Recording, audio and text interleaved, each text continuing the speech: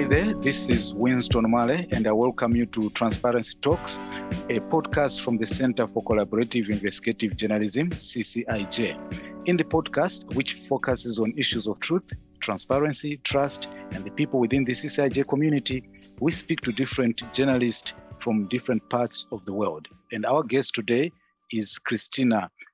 Well, the surname, how do you pronounce your surname, Christina? It's Christina Orischnik. Oh, there we go. Well, Christina is a journalist and a researcher. And welcome to the podcast, Christina. How has been your day so far? It's been great. Just working on teaching materials for the next semester because I also teach at the local university and a little bit on my PhD project. And where are you speaking from today? I'm currently in Montpellier in the south of France, where I'm working for the Institute of Development Research and also now for the École Polytechnique in Montpellier. And how is the weather today? Actually, it's a bit weird. It's cold and rainy, which for the south of France at this time of the year is very uncharacteristic. So it's a bit hot. Really? How is it on your end? Yeah, here in Malawi, it's hot. Normally, we are in a season that is hot. It's characterized by hotness. From August up to December, it's always hot. Well, Christina, let's begin from the beginning, so to say. So, how did you start your career? I mean, how and where did it all start? Especially, we are specifically looking at your media-related career, your journalism career. But I've been writing since I was really little. Like I wrote for my school newspaper, then for my university newspaper. But my career as a journalist, an environmental journalist, effectively only started when I started writing about my PhD project. So I started my PhD in 2018 about the hydrological modeling of the Mekong Delta. And after a while, I just realized that there's so much about this project that I find fascinating and that I want to share with basically a larger audience. Because for my PhD, I do have to write scientific papers, but I know that those will be read only by a very narrow scientific audience. Like I wrote a paper recently about comparing different classifiers using artificial intelligence for land cover monitoring on a cloud computing platform. And while this is interesting to a certain degree, I know that there's going to be a handful of researchers who are going to read it, but nobody else. But the region in which I work is so fascinating and has so many complex questions and problems that I just really wanted to share it with more people. Now you have just told me that it appears you have a bias towards environmental science. Why is that so? Sorry, can you repeat that? Yeah, I'm saying it shows you've got a bias, or you are interested more in environmental science. Why is that so? Oh, because with my environmental science, I just think that it's one of the most pressing issues that we have at the moment, with the various factors of global change, be it climate change, but also land cover change with the construction of infrastructure like hydropower power plants. And what I also really like are the methods that are available for illustrating various stories. So, for example, I wrote an article recently for a journal called The Parametric Press, which is based on interactivity. So I downloaded satellite images and created series of water levels, for example, that users can interact with. So they can use sliders, they can zoom in on particular areas of the data to sort of explore for themselves what I'm talking about in the article. And I think that is something that modern day internet users, especially because most people read the news online these days, I think, really appreciate and gives a potential for better exploring those fairly complex topics. Now, your love for environmental science, and then here you are also linking it to journalism. How are you managing these two? I mean, the love for environmental science and also the love for writing. It balances each other, actually, because environmental science is fascinating, but can also become extremely overwhelming in my experience. So, for example, I'm building a hydrological model on a computer, and there are days when I sit in front of the computer all day, every day, just trying to get the code right. And to contrast that with writing an article for a broader audience who don't know many of the particulars and who don't need to know them in order to understand the overarching issues, it's just a very nice contrast to sort of also illustrate to myself that what I'm doing, even though it's just a tiny, tiny piece of the larger scientific community, is important and does have an influence on something much larger. I should say the only article of yours that I've read so far is the one called Drought of the Sinking Delta. What is this story about? What really triggered the idea behind this? Okay, so the Drought of the Sinking Delta has a twofold motivation. On the one hand, I wanted to illustrate that climate change can bring about contradictory processes. So a lot of people, when they think about climate change, think the world is getting warmer. That's about it. Maybe the storms are getting more severe. There are wildfires like we've seen now in the US, for example, very much publicized.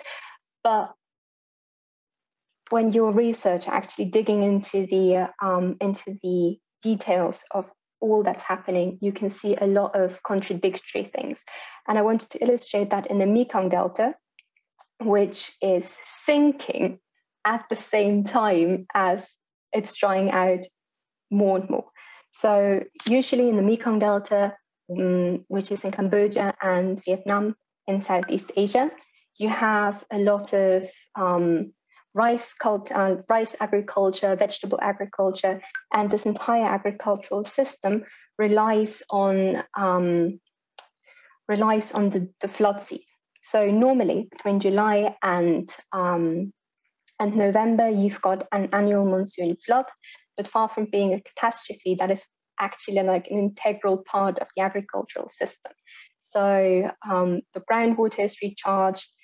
Farmers can plant rice in the nutrient-rich mud that is left behind after the flood. However, in recent years, the flood has been shifting. It's been later, it's been shorter, and so there hasn't been enough water during the dry season to irrigate or to pump.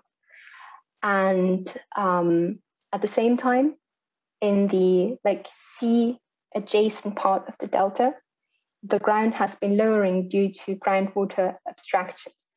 And so there, the problem is that seawater is pushing farther inland, and salinity, because of the seawater, is also pushing farther inland. But it's completely contradictory, because usually you would think if it's sinking, there's more water, not too little. Mm-hmm. So this contradiction was one reason why I was particularly interested in that. And the other reason was to illustrate that communities in poorer countries and countries that do not have the infrastructure to deal with much of this are hardest hit, actually, by climate change at the moment. And I must say that I liked the way you spiced the whole article with some pictures. How did you manage to do that? There are a number of pictures. How and why did you, illustrate your write-up with pictures? Because I think that just lends the article an immediacy. Because on the one hand, you do have all the scientific data showing what is happening, that the water levels are sinking, that the drought years are becoming more frequent. So there are graphs and satellite images to illustrate that. But on the other hand, if you actually see photographs of the communities on the ground, of the people, of the children that it's affecting, standing in the middle of the dry field that their parents can't irrigate, I think that gives the entire thing a much more human dimension, and you actually see what those people are dealing with, and you can relate to them more, I think. I also see that you love editing videos, working in Photoshop, and designing your own websites and logos. Briefly tell me something about your love for media design. Well, it's basically exactly that. So again, it's a sort of balance to the more scientific aspect of my work, but I do make videos sort of illustrating for a layman's audience how satellite analyses work, what my PhD project is about. I got a drone for my birthday last year, and I do film with it a lot, so sort of aerial images of my study area and where I'm working, because I think with the sort of right captivating images, it's much easier to understand the fairly complex processes that are at work. Well, you've just plunged into journalism not so long ago, maybe it has been 2 to 3 years. And have there been any moments during this period where you say these moments were really rewarding or particularly rewarding? Yes. So I shared my article about the Fjord of the Sinking Delta with a lot of people in the scientific community.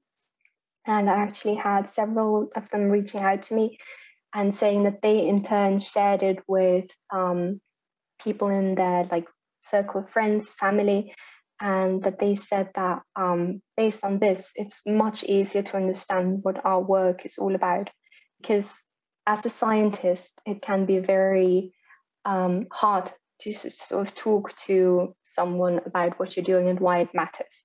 But I think by having this sort of communication between the scientific community and basically everyone else who is interested in these issues, it becomes much easier to sort of validate your work. And I'm glad that that's been partly successful, at least with this particular article. Ah, perfect. Now, aside from rewarding moments, I know as much as you do, Christina, that journalism also has some challenges. Can you tell me some of these challenges that you have faced so far in your work? I think the biggest challenge that I've faced so far has been access to data, because apart from the project on the Mekong, I also work on a few other environmental projects, one of them in Bulgaria, another one in Tanzania, actually. And in Bulgaria especially, we've had the problem that there has been data, but the authorities and institutes on the ground have not been willing to share it. And so we've had to go about trying to get it through the European Union, through people on the ground, through sort of scraping data of various websites that offer real-time data. And I mean, once we've all had it together, it offers a very coherent picture of what's been happening. But just getting to that point has been unnecessarily complicated and was one of the biggest challenges that we've had so far, that I've personally faced. Now, I understand you are also a member of CCIJ, and I gather that you joined, or you decided to join after some friend of yours recommended the organization to you. What do you think makes this organization appealing? A network of journalists that are truly international. Like, even though I work for an institute that is very much involved in development research and has centers all over the world in countries like Senegal, like Cambodia, like Vietnam, Thailand, I haven't really had the chance to talk much to journalists who are located in different parts of the world, who have much different experiences than I do. And for me, the CCIJ has been that's the biggest attraction for me, to actually be able to talk to people who are in Malawi and who have, for example, like you, and who have a completely different life story behind them, who work in completely different circumstances, who are focused on different issues, but whose work is just as captivating and as interesting, and from which I can learn a lot. And that's, for me, the CCIJ is that's the key. Thanks so much. Now, what are your future plans, journalistically speaking, of course? Well, while I'm finishing up my PhD, I do want to keep working on various environmental projects. I'm doing that right now. I want to keep writing articles, both about my PhD subject and about different other environmental subjects that I can dive into from where I am at the moment. As we all know, traveling and going onto the ground with COVID is a little bit difficult at the moment. So I work a lot with satellite data to just sort of illustrate what's happening in various parts of the world. I work with various colleagues scattered across Europe and across Southeast Asia to just sort of get onto issues that are located there.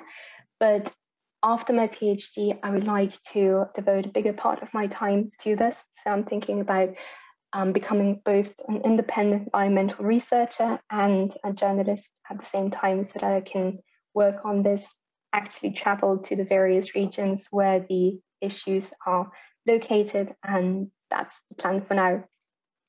All right, perfect. Now, I mean, you've been in journalism not so long, not so many years, but now looking at the ups and downs that you've experienced so far, would you recommend this job to somebody else? I mean, would you tell them that, well, I think you should join journalism?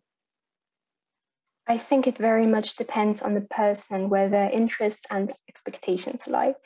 Like the ups and downs, there are periods where you have an incredible amount of work to go through, where everything is happening at once and you don't know where to turn. And then in return, there are periods where things are much slower, where you're waiting for responses or looking for new projects to work on, or trying to sort of get that data. And I think that in order, if I know the person, if I know someone who's young and who's interested in the world and wants to go out, then I would have to talk to them about what working in journalism actually involves and what the advantages and drawbacks are, and if it's compatible with what they want out of life and with what they expect of a job and what they're willing to give to a job as well. All right. Is there anything that you'd like to say as far as your journalism career is concerned, as we come up to the end of the interview? I think what I would like to say is that, to me personally, the journalistic community has been incredibly welcoming. And I've come to it from a very different sort of route. I didn't study journalism at all. I have a degree in English, but that's just because I was interested in it at the time.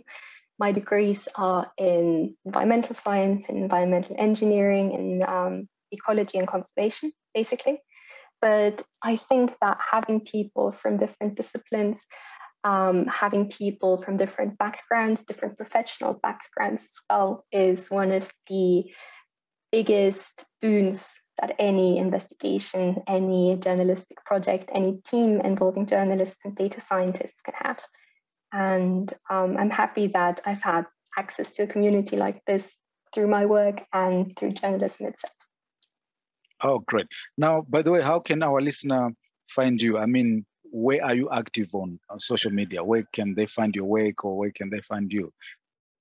I'm on LinkedIn. So that's my main platform currently. I'm also on Twitter.